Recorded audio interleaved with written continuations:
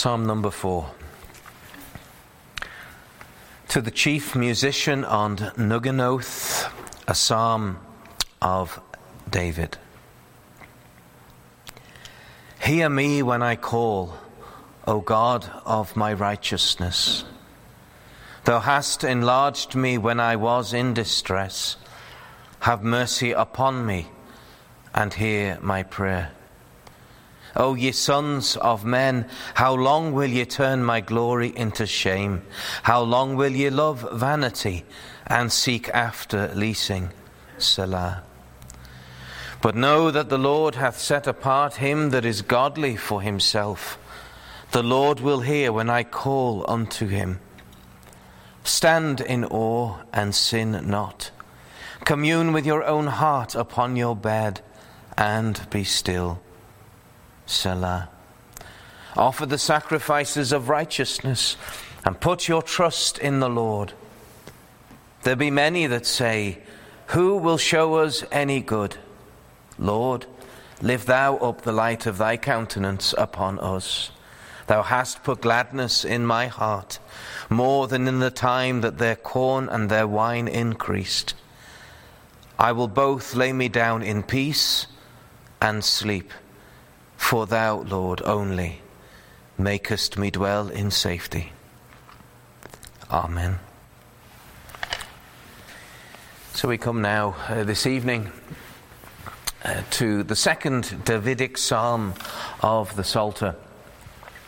And we understand that this particular psalm, some of them we can date. We managed to have a clear dating, or at least a clear historical date point in Psalm 3.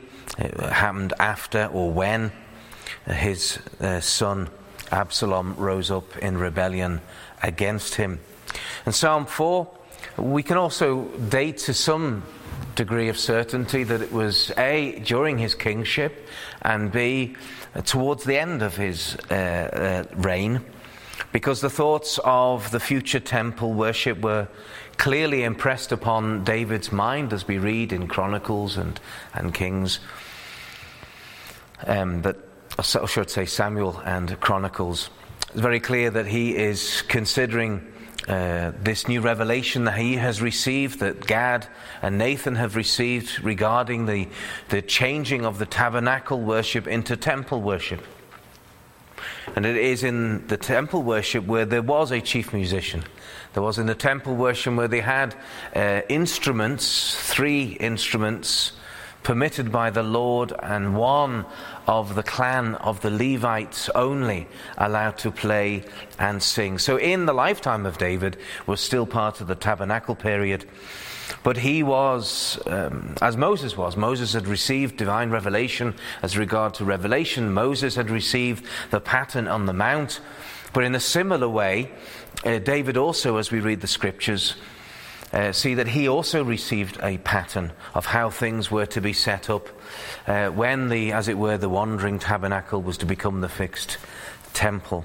And so he has written it for him, for the use of the chief musician. And so this is an eye upon the near future, when Solomon, and it was in the 4th year of Solomon's reign that he began the building of the temple. And so it was a time before Asaph and the other musicians were set and appointed to actually carry out that work. But this is a preparation for that in the life of David before the tabernacle time.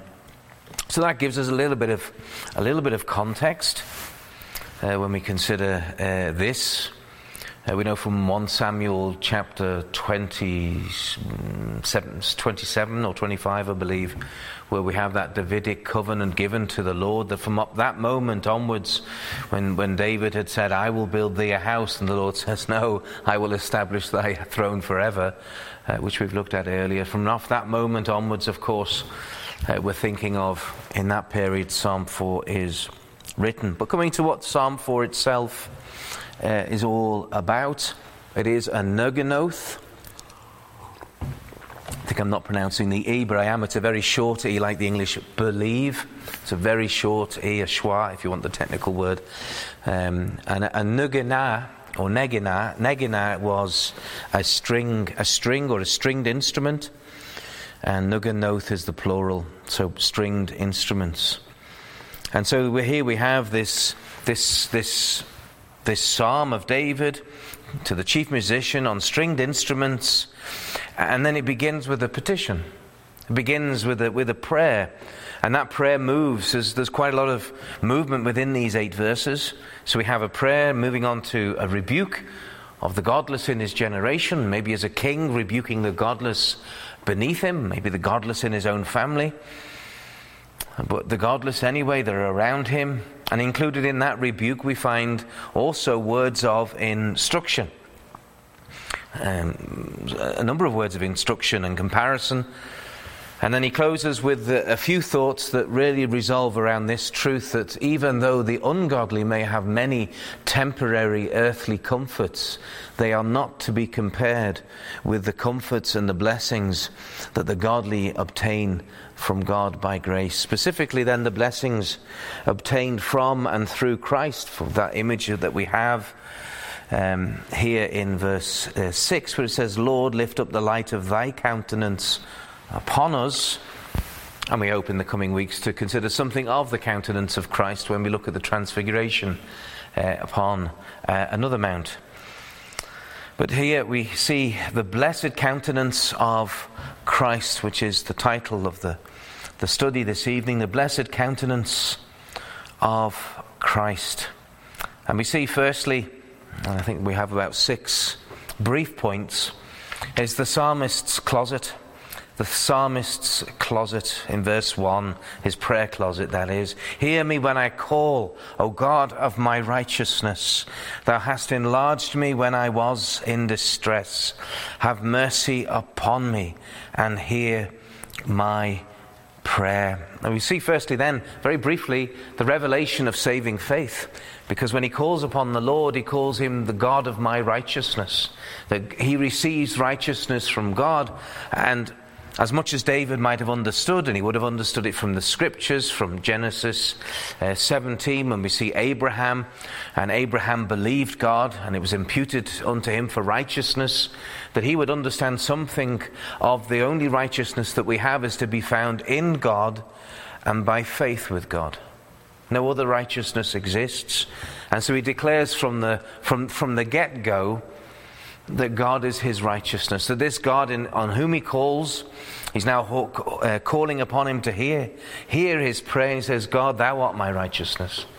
It's a very, very, very clear profession that he has no righteousness in and of himself, but his righteousness is to be found in God. And when he considers this God who is the God of his righteousness, and of course we could say any righteousness that he may have after his conversion is what we might call declarative righteousness, and which is another word for sanctification, that your life declares a righteousness which was not your own, and yet there's a life that's being led which is by the power and the grace of God. But let me not make this a lecture on righteousness this evening. But a revelation of saving faith we see as he opens his petition. And then secondly, we see a recollection of past deliverance. And this is a very important theme in the whole of the book of Psalms.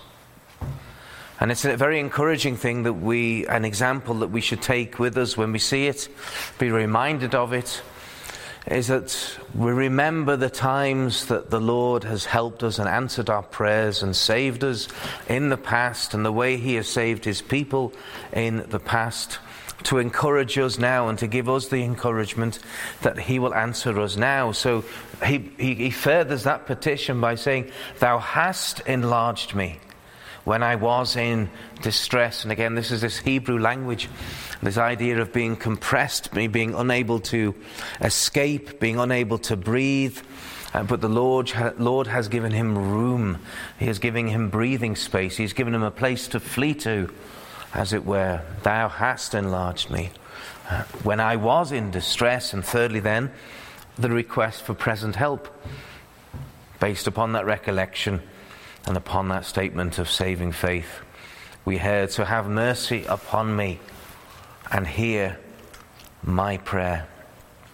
There are some that would say that because we have mercy from God in Christ, why would we call God to have mercy upon us? Because we need much of God's mercy, because there is still so much that we do against God, but we desire that mercy. We desire that blessed loving kindness of the Lord upon us, for he would continue to have mercy upon us. So is that not all dealt with in the cross of Christ? Yes, but it is righteous. It is righteous that those that know the Lord and sin against him would still call upon him for mercy towards them. And it would be a different mercy. It would be a mercy that you're calling upon God as Father. "O Father, chastise me not in thy hot wrath," as opposed to God being a judge over your soul. So there's a difference, but it's still part of the fear of God. "Father, I have sinned against thee. I know thy Son. I should have known better. I've sinned against conscience, and I've sinned against knowledge. I've sinned against thee. Have mercy upon me." And that's as the coming before the Lord with a correct humility and a correct fear.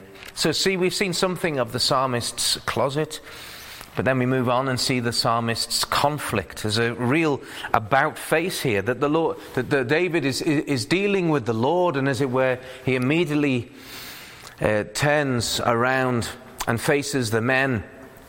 We could say, and we understand from the context, who are the very cause of the prayer. Why is he sending up these prayers? Why is he saying, "Lord, help me, have mercy upon me"? Well, because ye sons of men. Ye sons of men, how long will ye turn my glory into shame? How long will ye love vanity and seek after leasing? Selah, remember, Selah is the idea. We could understand it increasing the volume of the musical accompaniment to the singing of the psalm in the temple. But in any case, there seems to suggest a ceasing of singing, and therefore we can apply that in the sense of, let's just consider what we've just said. There's now a moment just to recollect what has been said. There are two selahs. Or I suppose that technically that would be a suloth, but that would be too much. But two selahs in this psalm, and if I remember, we'll have a quick glance at them when we get to verse 4. But what we see here, and I'm going to turn the order around, we see firstly a complaint, and then we see two rebukes. I'd like to look at the rebukes first. He rebukes these sons of men, who we can understand to be quite godless sons of men, not sons of God. He gives them two rebukes. Firstly, that they love vanity. That the emptiness of the world, the vanity of life, is what they love. It's what they seek after. It's what they desire. And again, it links us back to Psalm 2. Why do the heathen rage and the people imagine a vain thing? Well, similarly, people, not of the heathen, but certainly of the people of God, are loving vanity. They are loving the things of, we can say, of the world. The things that are temporary. They have their priorities wrong. They desire that which is empty and that which dies a death quickly. Things that rust, money, pleasures, entertainment, status, all these things that are of the world and in the world are the things that these sons of men that he points to, they absolutely love and desire, they follow after. And not only do they follow vanity in general, it also says that they seek after leasing. Now, leasing is a bit of an old word. It's related to the word lie, and it is a word that means deceit. So they're seeking after, we could say, lying deceit. That's what they seek after. And this could be then a description of vanity. a description of what vanity is deceit.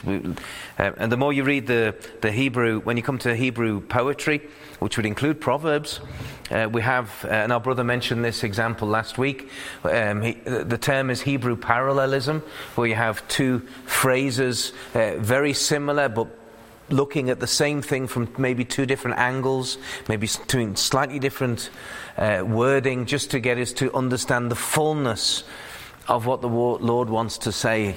And that is a common thing we see in the Hebrew language. How long will you love vanity? Now for some, it's lifelong. It's a lifelong love of vanity, having their heart fattened, having the necks stiffened, and having their eyes absolutely closed to what is true in life, what is the most important thing in life. And we'll consider that in a second when we'll see his complaint. So they have a long love of vanity and a long seeking after deceit. And that's also expressed in the fact that they turn David's glory into shame, which is his complaint. That one complaint that we see. What is this glory? Well, we could say, well, is that glory not the righteousness that he receives from God? Part of it, yes. But if we look at Psalm 3 and verse 3, that will give us an answer. It says, "But thou, Lord, art a shield for me, my glory, and the lifter up of mine head." It's a word that the Lord uses to express who Jehovah is. To him, he is my glory. He is my righteousness. He is my glory, having none of my own, but it's all been given to me. And so what do we say? How do we understand? They are turning his glory into shame. I think a clear understanding of these words then is that they are mocking David's religion. They're mocking David's faith. They're mocking him having faith in the Lord at all times, and yet that's what comes out of this whole psalm. Is that they're mocking him for the faith that gives him that great comfort and makes the huge difference, that great contrast. And there is that contrast throughout this psalm, as there was a great contrast in Psalm 1 between the godly and the wicked. Again, we have that coming through here. That Lord making a division of people who by nature there is no division. He makes two where there was one. All fallen in Adam, all hating God, all sunken in sin, all under God's wrath, and yet then God, not then, but God had already made that division that we will see even in this psalm being pointed to again and again in different ways. But the stark contrast here in them loving vanity and seeking after leasing is that David's glory is the exact opposite. He's the exact opposite of this. God is not vanity, God is rather the truth. He is not leasing, he is not deceit. And therefore the following of the Lord is not a love of vanity, nor a seeking after leasing, but it's a love of God who is all and in all, who made all and is to become our all in all. And when we seek after him, what do we find? We find salvation for our souls, for eternity. We find salvation in the Lord, and we get to know the Lord. We have a relationship with the Lord. We have an eternal Father. We have a glorious Comforter, and we have the Redeemer forever and ever. We have him who knows of no end. There's nothing more substantial than God himself. Although we as creatures of material and of dust and ashes think that real material is solid because we see it and feel it, but in reality the eternal Spirit who is God is the only who is forever upon his throne. He has not been created. He is the creating God, the creating Spirit, and there's nothing more solid and true than he is. The psalmist's closet and then the psalmist's conflict. Moving on to verse 3, And we see the psalmist's consideration as he moves on from these thoughts, that they've called his glory shame. And then he goes on to reveal more about his glorious Saviour. He says, but know that the Lord hath set apart him that is godly for himself. The Lord will hear when I call unto him. So, as I mentioned, that they mock his religion, they mock God, they mock him calling upon God. And he goes on to contradict them as he considers a couple of very comforting doctrines revealed in this verse. He says, but know that the Lord hath set apart for him that is godly for himself. I would suggest we see there the choosing of God, the electing work of God, that he has chosen unto himself those him that is godly. So that does not mean that God looks. This is not an Arminian verse, because they don't exist in the Bible. But this is not a verse that promotes the idea that God looks at our behavior and says, right, that one's godly, I will choose him for myself. No, the evidence that God has elected you is that he's elected you unto what? Unto holiness. That is the point of election. And if I just briefly examine Paul's words in Ephesians 1, he says that exactly in Ephesians 1 and verse 4. According as he hath chosen us in him before the foundation of the world, that we should be holy and without blame before him in love. That verse is really reflected in this. But know that the Lord hath set apart him that is godly for himself. So we're elected, we're saved unto holiness, something we actually looked at on the Lord's Day. Lord's Day's preaching also. But besides that, it also points to, I would suggest, predestination unto adoption. Because it says, the Lord will hear when I call unto him. So he has a confidence that his heavenly Father will be hearing his prayer. He, as his child, has a confidence that he can approach the throne of his heavenly Father at all times and have that confidence that he will be heard. He doesn't use the word Father, but the following verse in Ephesians 1 again moves straight on in that same order and says, having predestinated us unto the adoption of children by Jesus Christ to himself, according to the good pleasure of his will. And however much that David understood, we can understand this more, the depth thereof at least, with the light that we have of the New Testament. But we may know that the Lord hath set apart him that is godly for himself. We see that the work of sanctification, making godly, taking place in the lives of those that call upon him. And that gives us that confidence, because if we understand anything of salvation, we understand we have the work of regeneration.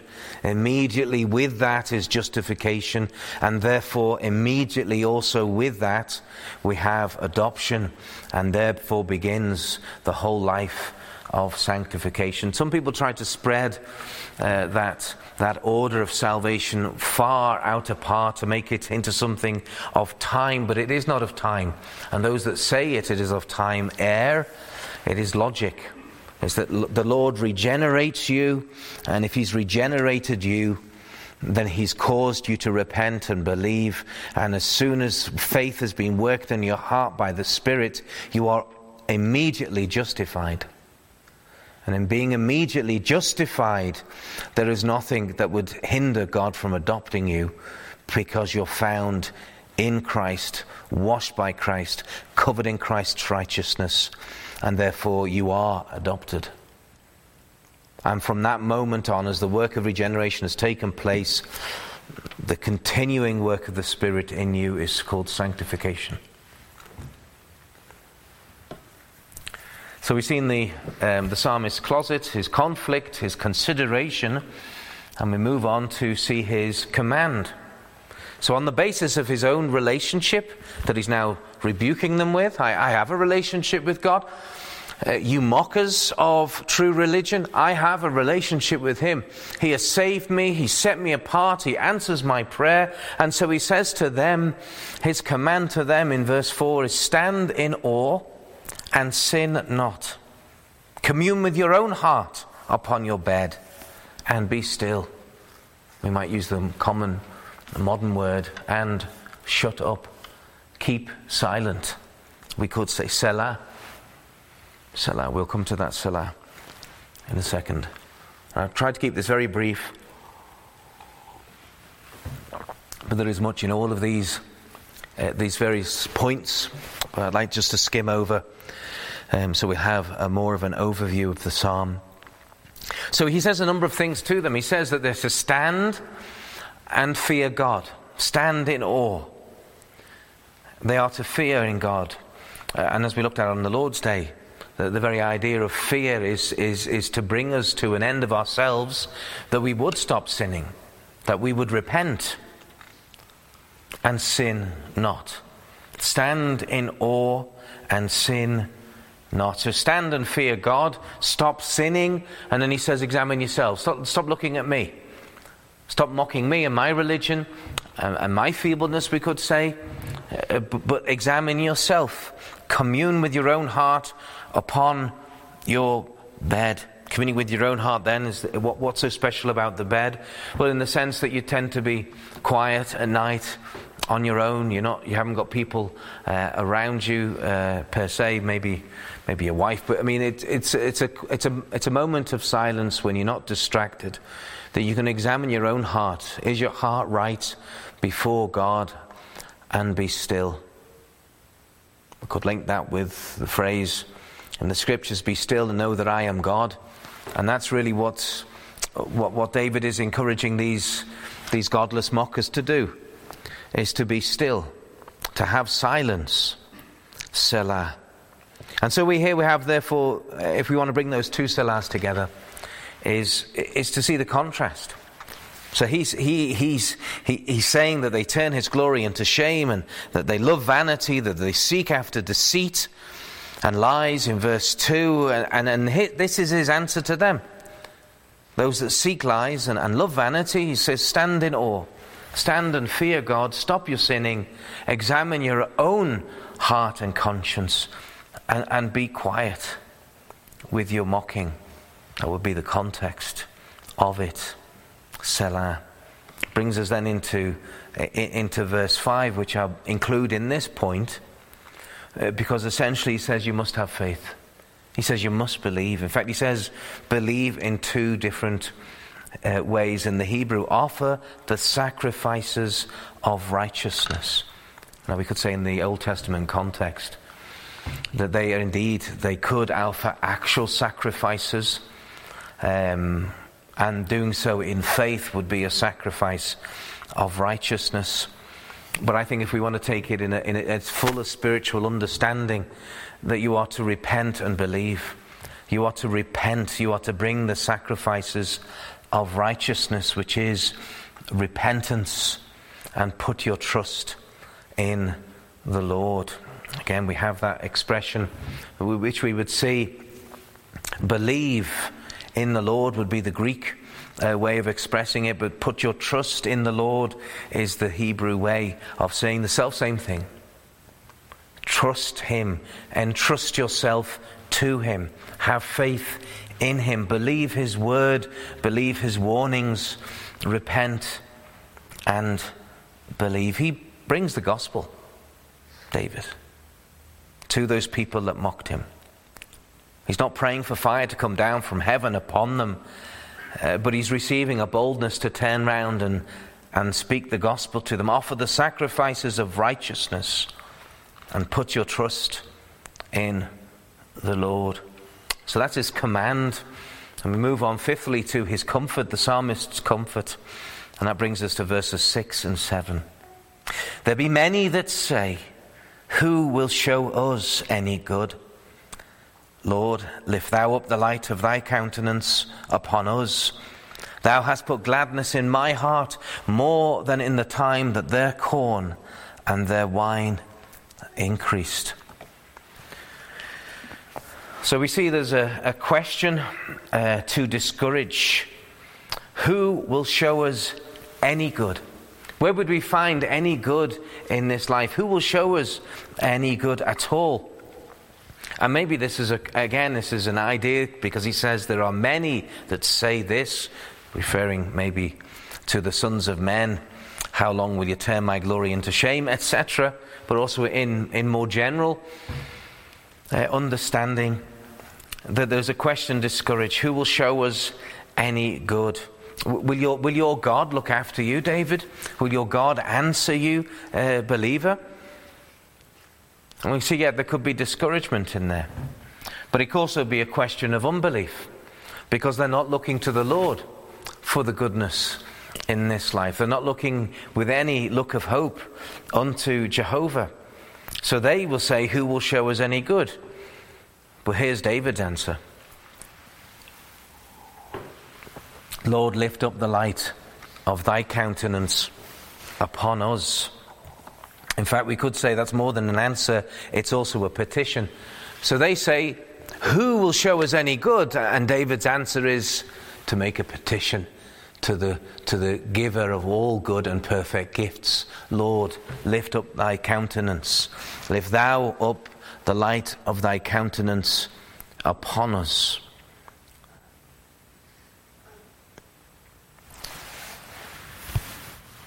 And again, we can make many connections with this countenance, the countenance of the Lord.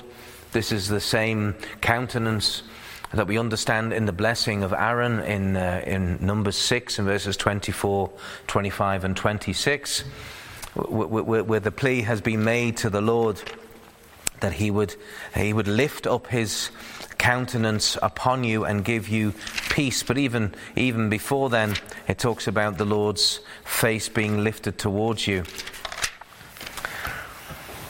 The Lord bless thee and keep thee. The Lord make his face shine upon thee. There we have that glorious countenance. And be gracious unto thee. The Lord lift up his countenance upon thee and give thee peace. What's the difference between face and countenance? In Hebrew it's the same word. Essentially it is the same thing. Subtle difference. Countenance is an expression upon the face, and the face is the face itself. But who will show us any good? Lord, lift thou up the light of thy countenance upon us. So we understand, written in the time of David, say about 1000 BC. And then what we read in Numbers there would be about 1400 plus BC. So this was a phrase that was known to David, and no doubt he was thinking upon that blessing that they would receive from the high priest at those various times and seasons of worship. And so he's considering that. He's considering the benediction that he would know. And he's praying about it. And then in verse 7, he talks about the answer to it. He talks about what the blessed countenance actually gives. And he says, thou hast put gladness, we could say joy, in my heart, more than in the time that their corn and their wine increased. Again, we have this contrast that the Lord by his grace has given joy, he's given gladness in our heart in spite of our problems, more than they have when they see. It doesn't actually talk about, it merely talks about the time that their corn and their wine increased. Now that word increase can mean two things. It could talk about the growth of the corn and the wine, or it could talk about the harvest, when the harvest has been brought in and the storehouses are filled, and of course wine is created and made and has just increased in abundance. In whatever it is, they're still putting their hope on the physical gifts of God. They're looking at the gifts and putting their hope upon the gifts, and so they're looking to the giver of the gifts. And that's what David is. He's looking to the giver of the gifts. He's looking at spiritual blessings, physical blessings as well. But Lord, thou hast put gladness in my heart more than those. Let's just take it for harvest time. More than those who've had an abundant harvest, that have all this grain and have all these harvest festivals and parties and have all this wine that they're drinking. That my joy is more than the joy of all of their filled storehouses ready for the winter, and all the amphors of wine that they have and that they're drinking. My joy is not based upon a full belly and a full goblet of wine. It's based upon what the Lord gives me and feeds me. It's not disparaging the blessings of harvest time, but it's saying my gladness in my heart that thou hast put is greater. It's more than that they have only in that time of blessing. I have blessing upon blessing. And then we close with this. We've seen the psalmist's closet, the psalmist's conflict, the psalmist's consideration, the psalmist's command, the psalmist's comfort, and we close then with the psalmist's contentment. And verse 8, and I will both lay me down in peace and sleep, for thou, Lord, only makest me dwell in safety. So we see serenity, the serenity that the child of God has in his or her relationship with the Lord, of blessings that are greater than earthly blessings. They include earthly blessings, but they are far greater. They are eternal blessings, but they're blessings to the soul and blessings to the conscience, because I will lay me down in peace. I have peace in my soul. There is peace between me and God, because He is the God of my righteousness. And He hears me when I call upon Him. He has elected me. He has adopted me. I do put my trust in the Lord. I do offer the sacrifices of righteousness. And the Lord has put that blessed gladness in my heart. And I will lay me down in peace. I will lay me down in peace. I'll lie down in my bed, not fearing to die that night. Not fearing the wrath of God, because there is no wrath anymore. But the love of God is fully toward me. So I have a serenity in laying down in my bed, but I also get this from the Lord. I obtain sleep. I will both lay me down in peace, and I will have full and sweet sleep. Now, this is a general rule. Of course, there are times when the child of God will be robbed of sleep. We see that elsewhere in the Psalms, that David himself talks about that his bed is wet with tears. So, I mean, this is not talking every single night, but this is a truth that the child of God can sleep in peace and obtain a good night's sleep, because there is peace between him and God, and because God looks after him. Because God is not his enemy. For thou, Lord, only makest me dwell in safety. It's not me relying upon the filled storehouses. It's not me relying upon wine to rock me to sleep. But it's, Lord, thou only makest me dwell in safety. He's putting his trust in the Lord even at night. And when you can't be attentive, David, a warrior king, could lie down, his sword in the sheath, lay down probably next to his bed, but he could go to sleep because there was a greater king and a greater warrior that watches over his soul and over his life. For thou, Lord, makest me dwell in safety. And I think that's an important verse to take with us. If you ever do wake up in the middle of the night, and maybe you're stressed about something, you're fretting about something that you have in your life, you may be worried about a meeting or a presentation or an exam on the next day. And remember Psalm 4 and verse 8. Because of God's kindness and gracious election and saving and all of his wonderful works, because God has declared you righteous, having forgiven you your sins, that because he makes you dwell in safety, that you can lie down peacefully in your bed and enjoy a sweet sleep. He gives his children sleep. For thou, Lord, only makest me dwell in safety. What a contrast then with the godless that are putting their hopes on things which are fleeting and have no peace with God. Their consciences, if they're even unseared still, are not at peace with the Lord. And may the Lord bless this psalm to us. May we make use of it in those night times when we do wake up, and let us be encouraged and read and believe all of these verses, especially verse 8, for our own comfort at night. Amen.